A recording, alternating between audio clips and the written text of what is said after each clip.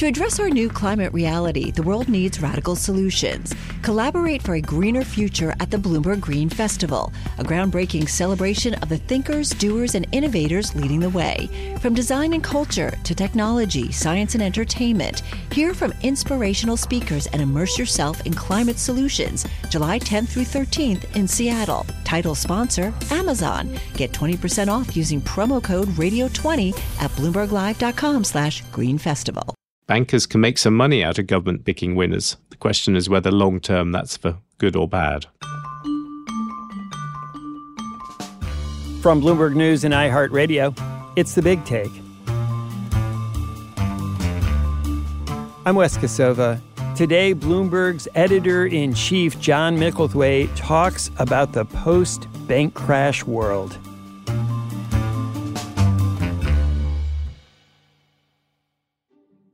John, how are you enjoying springtime in London? I am. It's back to the traditional British weather of raining, although there's a brief burst of sunshine right now. Well, I came looking for you to see if you would come on the show and take a step back from the news to put a larger perspective on the collapse of Silicon Valley Bank and Signature Bank, and then the sort of very long, slow motion failure of Credit Suisse. But turns out you were, not quite coincidentally, in Edinburgh, Scotland. Yes, I went up to Edinburgh to do a little bit to promote Bloomberg UK. But we had a dinner at a place called the Library of Mistakes, which I would argue is probably about the best single room in the world to consider what has been happening in banking over the past period. And the Library of Mistakes is on the edge of Edinburgh's financial district. And it is dedicated to all the disasters that financiers can do. So on one side, you've got a signed shirt from Nick Leeson, the man who brought down Barings Bank. On the other side, you've got a picture of Charles Ponzi, of Ponzi scheme fame. The books scattered around the library, and possibly one of mine in there, they all depict terrible things that finance has done and disasters and terrible schemes. And the whole thing boils down to this aphorism from James Grant of Grant's Interest Rate Observer, that in technology and engineering, progress is cumulative, but in finance, progress is cyclical. And for those of us who don't hang out on Wall Street, James Grant is an investor who writes a pricey and influential newsletter about finance. He has another phrase, John, which I think is also apt. It's a little less lofty than the one in the Library of Mistakes, and that's, we keep stepping on the same rakes. That's sort of the same thing, isn't it? But rather pithier in some ways. Why do we keep stepping on the same rakes? Well, one problem is it tends to be a slightly different rake each time. And the previous rake, you go back to the great financial crisis of 2008, 2009, there you can see the real problem with banks was on the asset side. They had an enormous amount of really dodgy loans, the subprime things we all heard about, all those piles of vertiginous derivatives. And that was all on top of a tiny slither of capital. And so when those loans started going bad, they got into real trouble. And what's happened since then is that regulators have done a great deal to push that. We're proposing a set of reforms to require regulators to look not only at the safety and soundness of individual institutions, but also, for the first time, at the stability of the financial system as a whole. One of the reasons this crisis could take place is that while many agencies and regulators were responsible for overseeing individual financial firms and their subsidiaries, no one was responsible for protecting the whole system from the kinds of risks that tied these firms to one another. Regulators were charged with seeing the trees, but not the forest. One interesting thing about Credit Suisse and Silicon Valley Bank is that actually they had, by most measures, quite a lot of capital. They'd been ordered to have it, and they had quite a lot. The problem with them was liquidity. Suddenly, investors wanted their money back. And again, that's very much what you can see all the way around the Library of Mistakes.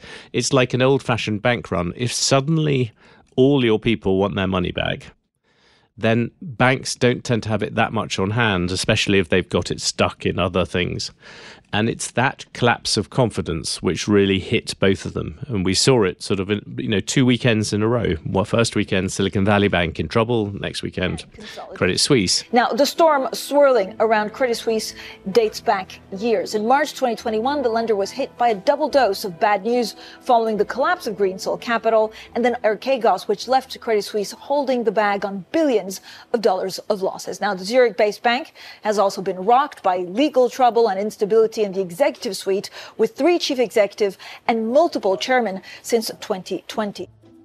And that's the sort of way that this particular financial crisis went. So it was about liquidity, but, and I think this is a really important thing, that doesn't really get the bankers off the hook. Because at Silicon Valley Bank, they simply were not looking at one part, the boring part of what they were supposed to be doing, which is when they took deposits in. They invested them in fixed-rate government bonds, which sounds great and safe, except when interest rates suddenly change. All the kind of exciting stuff at Silicon Valley Bank was off lending to tech and doing all that quite difficult things. It was the really boring bit, the kind of mismatch between having a lot of short-term people who suddenly wanted their money back and then putting all that on a floating rate basis and putting your money into fixed rate on the other side. Meanwhile, at Credit Suisse, I think we could have taken an entire big take to go through all the different sort of scandals which Credit Suisse somehow has managed to get involved in, which is deeply ironic because when you and I started in this business, kind of Credit Suisse was a byword for being rather boring and stodgy. Is part of the problem that when times are good, no one really wants to look too closely, and then when it goes wrong and all comes crashing down, we're shocked to find that capitalists were doing what they always do, which is to try to find any way they can to be profitable?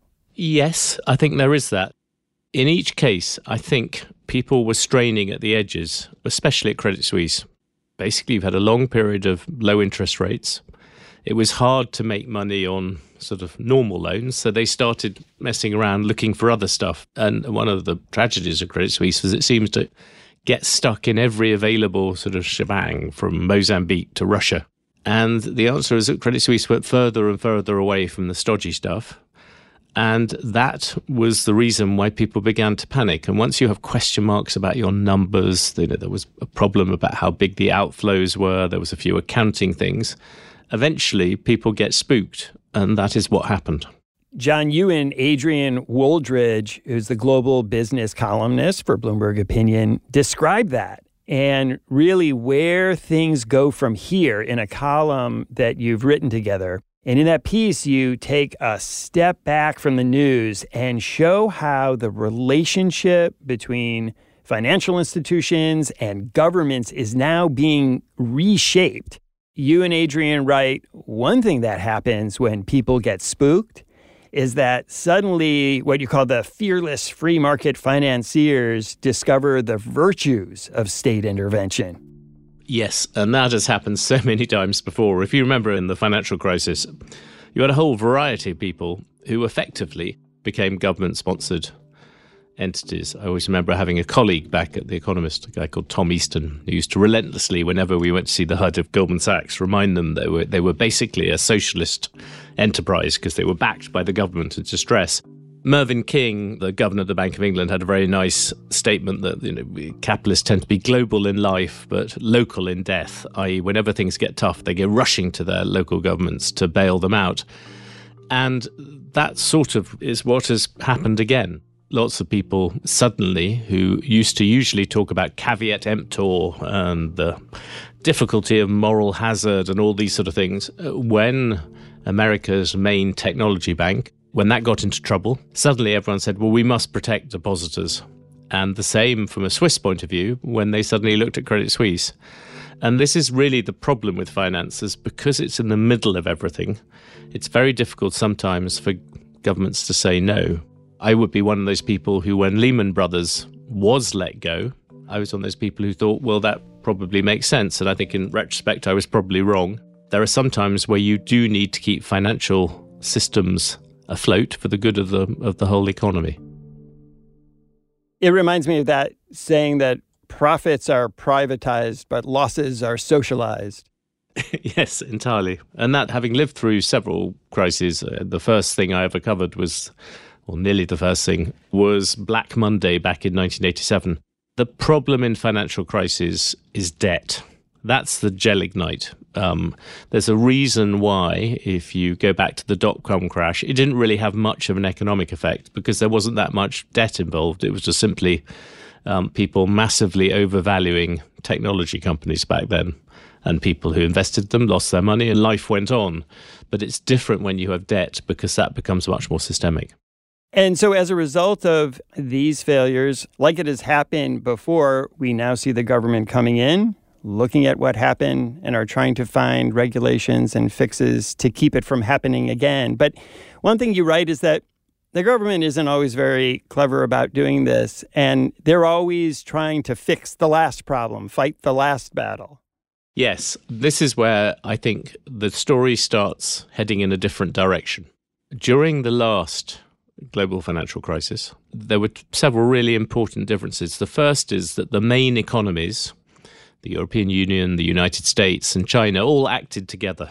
They were all there trying to shore up things. The second thing was the whole rhetoric of it, which was, look, this is just a temporary intervention in the markets. We are coming in. In some cases, they're nationalizing things. In some cases, they're doing extreme measures, but we're just doing this on a temporary basis. What has happened now, and I think that this is what will steer this crisis, is that the whole intellectual environment has changed and the political environment. The political environment has changed because now we have a world of competing trade blocs. And if you want an example of two people who epitomize these two different worlds, you have Adam Smith, the great economist who worked very close to the Library of Mistakes. He believed in free markets. On the other hand, you have Jean-Baptiste Colbert, the finance minister of Louis XIV, the man who people think of about a dirigiste, where the state doesn't leave finance to get on with it, it directs the economy. And what is happening at the moment now is the desire to direct the economy is pretty extreme, not least, really, in America, which was always supposed to be the haven of free market thinking. You look at everything that Joe Biden has done, and there is a very strong dirigiste flavor to it. You look at the Inflation Reduction Act, buy American provisions everywhere, hang on to good, great American jobs, the tech bill, the chips bill, that is all about cajoling chip companies to come and set up in America. These chips were invented in America. Let's get that straight. They were invented in America. We used to make 40% of the world's chips. There is a very nationalistic feel to American industrial policy at the moment, and you jump across to Europe, and there are people who are horrified by that, saying how terrible it is, but there are also people who are quietly extremely glad about that because it gives them all an excuse to have an industrial policy too. And so far, finance hasn't sort of been an obvious part of that. But what has happened in this crisis, I think, is that finance has become part of that. More with John Micklethwaite after the break.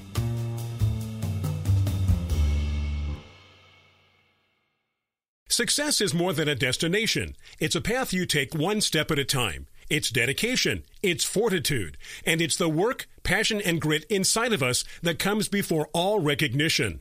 That's what Stifel has been doing for over 130 years, and it's why Stifel is one of the fastest growing wealth management firms in the country. And Stifel goes beyond traditional wealth management to offer you a full suite of banking services, direct access to one of the industry's largest equity research franchises, and a leading middle market investment bank. Quietly, yet strategically, Stifel has built a company and culture unlike any firm on Wall Street. Because success is the drive it takes to keep pushing. It's the passion to keep investing. It's the best of each of us made better by the best in all of us. And that is where success meets success. Find a financial advisor at Stifel.com. That's Stifel.com. Stifel, Nicholas & Company, Incorporated. Member SIPC and NYSE. Osage County, Oklahoma is getting a lot of attention right now. It's the setting of Martin Scorsese's latest film, Killers of the Flower Moon. The movie's based on a book about the 1920s Osage murders, when white men poured into Osage County and killed Osage people for their oil wealth. I'm Rachel Adams Heard, the host of In Trust, a podcast from Bloomberg and iHeartMedia. For over a year, I was reporting a different story about other ways white people got Osage land and wealth, and how a prominent ranching family in Osage County became one of the biggest landowners here. Their ranching empire was built on land that at the turn of the century was all owned by the Osage Nation. So how'd they get it? Listen to the award-winning podcast In Trust on the iHeartRadio app, Apple Podcasts, or wherever you get your podcasts.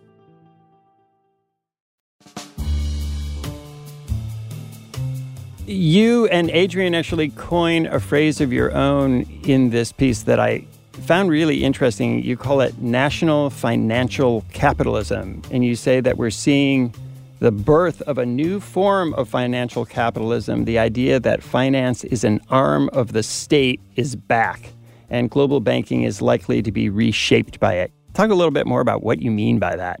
Let's look at the two takeovers. Silicon Valley Bank. I think if that had been based in Oklahoma, I think governments might have taken a very different view. The point about Silicon Valley Bank is that all the people who stood to lose money in it were effectively, it was American technology. That is the industry that America prides itself on more than other. It's the one that whenever people talk about America competing with China, they talk about technology. So it is not a long jump for Joe Biden to go saying that he wants to protect American technology to he wants to protect the bank that was closest to those technologies. And it would have caused a lot of disruption in the venture capital industry, which is the absolute core of technology. Was it systemic in the same way as something like Lehman's? No, I don't think it was really at all. But if you take a very industrial policy angled view of the world, yes, it becomes much more important. Now look at the second one, Credit Suisse. There is no kind of free market world in which it would make sense to allow UBS, the biggest Swiss bank, to take over the second biggest Swiss bank. Consumers would suffer, so on and so on. Bringing UBS and Credit Suisse together will build on the best skills available in the Swiss Financial Centre and enhance the combined organisation's ability to serve our clients and deepen our best-in-class capabilities. But if your main priority is to keep Swiss finance Swiss, yeah, it makes absolute sense. And so in both cases, I think you can see an element of dirigisme behind it. And I think the next stage is that continues, especially in Europe, because Europe has got this very weird system of firstly, it is deeply annoying that the main Western banks, the top five, are all American. Europeans aren't even close. But secondly, they've now discovered that this particular industry can cause problems everywhere. So you look at somewhere like Germany, and I think you're going to see really sort of profound questions happening. So far, the Germans, Angela Merkel thought about it, but they've never thought of pushing together Deutsche Bank, which has had a somewhat Credit Suisse-like history of involvement in quite a few scandals over the times, with Commerzbank, which has a lot of retail depositors. If you put them together, you kind of have a German national champion in banking. That's one solution. Alternatively, you could begin to look at a pan-EU system. And that, I think, is quite an interesting one. At the moment, you have all these banks around Europe which are sort of banned from merging with each other. And even American bankers are forever saying, honestly, they should get together. But once you begin to think about this as a necessity of having European champions in a really important industry, then, yeah, I think you begin to move in that direction. John, what you're really describing is something that you wrote, which is that governments now around the world are starting to pick winners and losers among industries. Yes. America has picked the idea that it wanted to kind of hang on to that technology bit. And the Swiss government has decided that it wanted to push its two ones together. I think the next phase, it's this idea that governments should pick winners, that finance and government are going to get more intertwined. Once you think through that becomes a much more revolutionary idea. There has always been a link between finance and government, and there always will be. But this could take it to a different level, and especially when you see it against that repetitive kind of regional economic warfare. From that perspective, it's not something I support, but it does make some degree of sense. Or you can look at America. there, the American banking system is somewhat bizarre. You have these big banks at the top, and regulators made a very obvious mistake of only looking at or doing stress tests really on the too big to fail level, which was around above $250 billion in assets. Silicon Valley Bank was around $200 billion. But America's sort of biggest problem is that there are loads of small banks, and this goes all the way back to the Great Depression, where I think back then there were nearly 25,000, maybe 30,000 banks.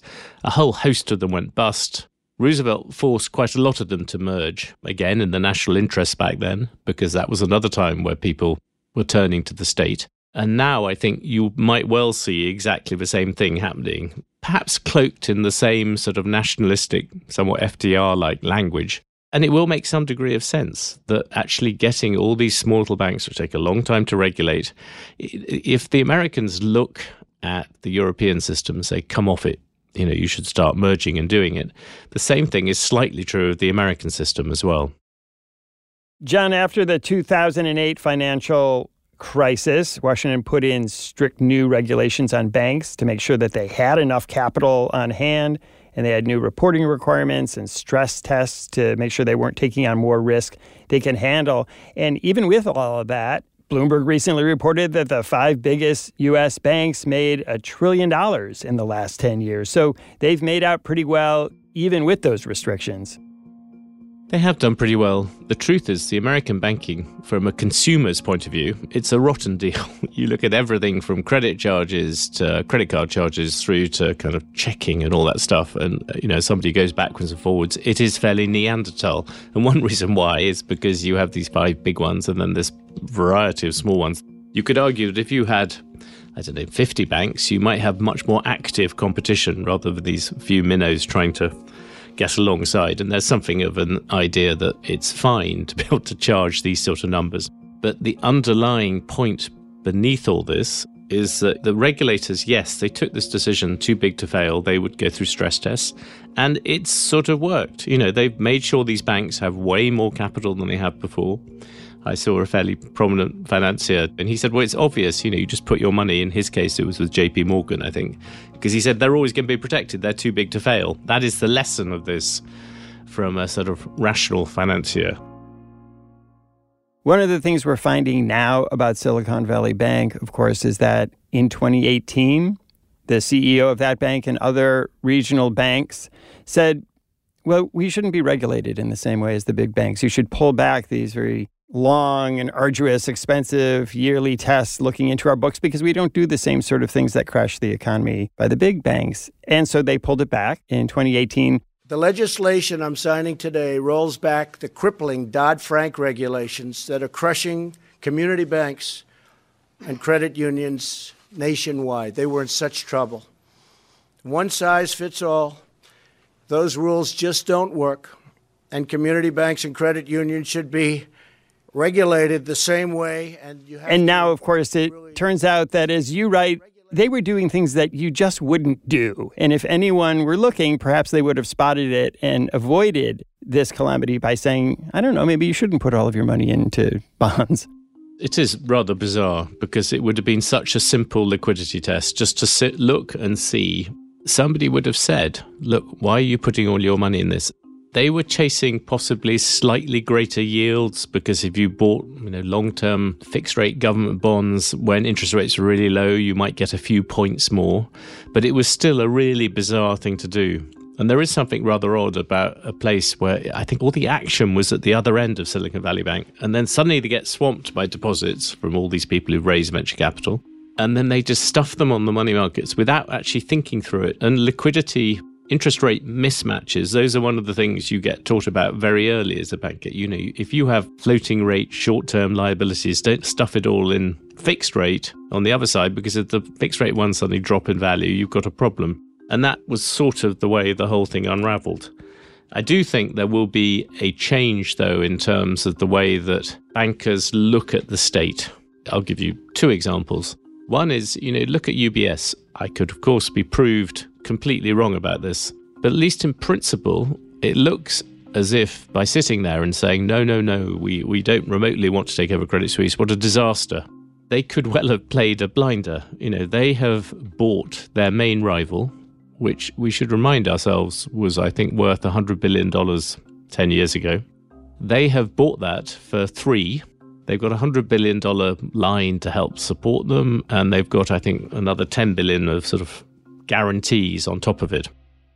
Now, it could be that Credit Suisse has some nasty things in its balance sheet, and we'll discover that. But at least in principle, that looks like quite a good deal. You've also got Warren Buffett on the other side of the Atlantic, offering very generously as ever to take on some of the debts of Silicon Valley and things like that, or at least talking about it.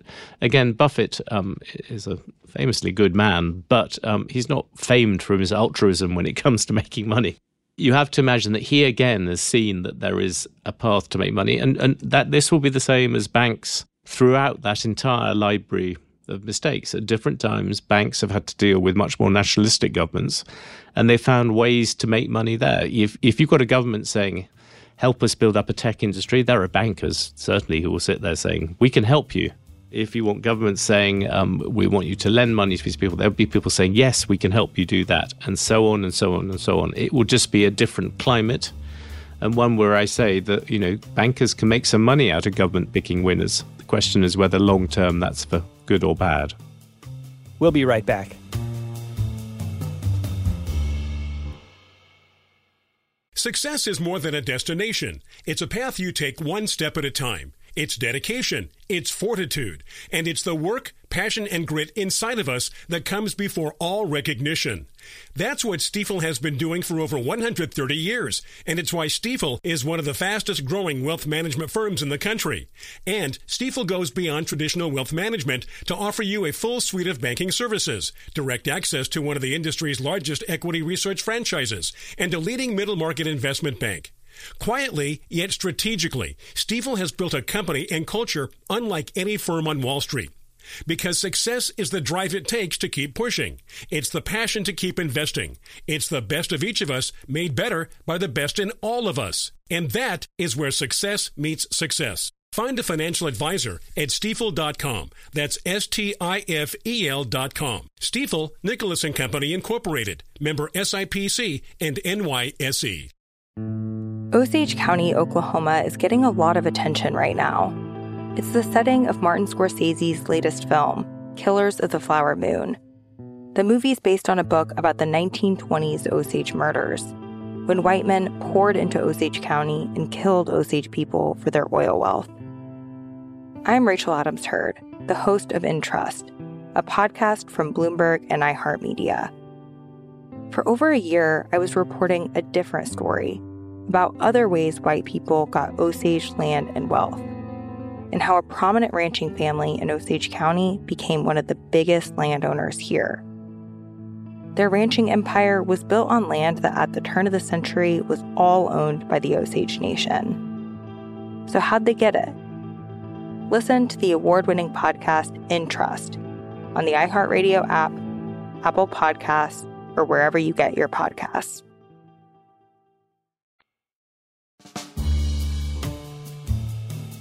When things do go wrong, especially when they go wrong in a big way, it's not often the people who cause the problem who suffer the most because they're going to do okay. Maybe they lost a lot of money, but they've got a lot still. It's often the people who are at the bottom in the middle who get hurt. In that equation, is this kind of up and down cycle archived in the library of mistakes ultimately worth it? I will say yes. I will point out that always in these crises, which are, as we pointed out, cyclical, each time there's some sort of degree of weirdness that goes on. So there will always be a bit of that. And there will be other arbitrary decisions, and there will always be financiers making mistakes. In a strange way, I go back to Adam Smith. He had no doubt at all about the venality of financiers and capitalists. His creed, although it's often cited as being a sort of very pro-capitalism one, was one which came with a sort of hefty pinch of salt when it came to the actual people who were doing this. But his argument was that as long as there is enough kind of greed and fear, you will get the kind of growth that you should want. And again, I think if you look at the library of mistakes, yes, you look at those walls and they are papered with terrible things that have happened all the way around those walls. Ponzi, God knows what. On the other hand, you think what Scottish finance has done around the world. You think of the fact these rather dour Scotsmen, they have financed everything from Latin America to American railroads to Hong Kong, all these different places. They have caused an enormous amount of kind of good to have happened around the world because they were prepared to risk, they were prepared to do things. Some of them got quite rich in the process, so some people will be upset about that. And of course, that's just Scotland. You look at Wall Street and you look at all the things that it has financed around the world, the city of London. There is so much good. For all the bad things we say about Silicon Valley Bank, through things like venture debt and so on, it was part of enormous wealth creation. Without the money behind it, no, you wouldn't have the kind of technology that we have now. So that is, in a sense, all part of the puzzle. We just haven't found a way of doing it without the occasional catastrophe along the way. Even allowing for those sort of things happening, I would think most people would say, look, a lot of economic good has come from that. And I think there is still an advantage in giving capitalism a bit of its head. And what worries me about this shift to a more state-directed version of capitalism is you end up with a different set of problems, which in some ways are harder to fix. And if you want an example of that, look at what has happened in China. There you have very state-directed capitalism, and you have all these problems of state banks stuffed with things which they possibly shouldn't be, all the links into local government and all those things. And I think out of the various bits of China that work very well, I don't think people particularly sort of stare at the banking system and think that that's a great bit. John, you and Adrian end your piece on a vaguely optimistic note, saying that progress may be cyclical, but it's usually been progress. Yes, I think that's true. I'm not quite sure we're optimistic about the next stage, but yes, I think you look over the long tail and you see all the different ways in which economic growth has pushed things forward. Yes, it has been fairly incredible. I'm not going to sit here and defend why there were, I can't remember, it was $3 trillion worth of credit derivatives back in 2008. I'm not remotely going to try and defend why Silicon Valley bankers went to chuck so much money into long-term bonds. And I'm certainly not going to defend Credit Suisse's many weird escapades. But the system underneath it still has quite a lot of strengths, and awful phrase about throwing the baby out with the bathwater. You don't terribly want to do that. John, thanks so much for coming on the show. Thank you, Wes. Thanks for listening to us here at The Big Take. It's a daily podcast from Bloomberg and iHeartRadio. For more shows from iHeartRadio, visit the iHeartRadio app, Apple Podcasts, or wherever you listen. And we'd love to hear from you. Email us questions or comments to bigtake@bloomberg.net. The supervising producer of The Big Take is Vicky Vergolina. Our senior producer and the producer of this episode is Catherine Fink, with additional production support from Federica Romagnello and Zenib Siddiqui. Raphael Amsili is our engineer. Our original music is composed by Leo Sidran. I'm Wes Kosova. We'll be back tomorrow with another Big Take.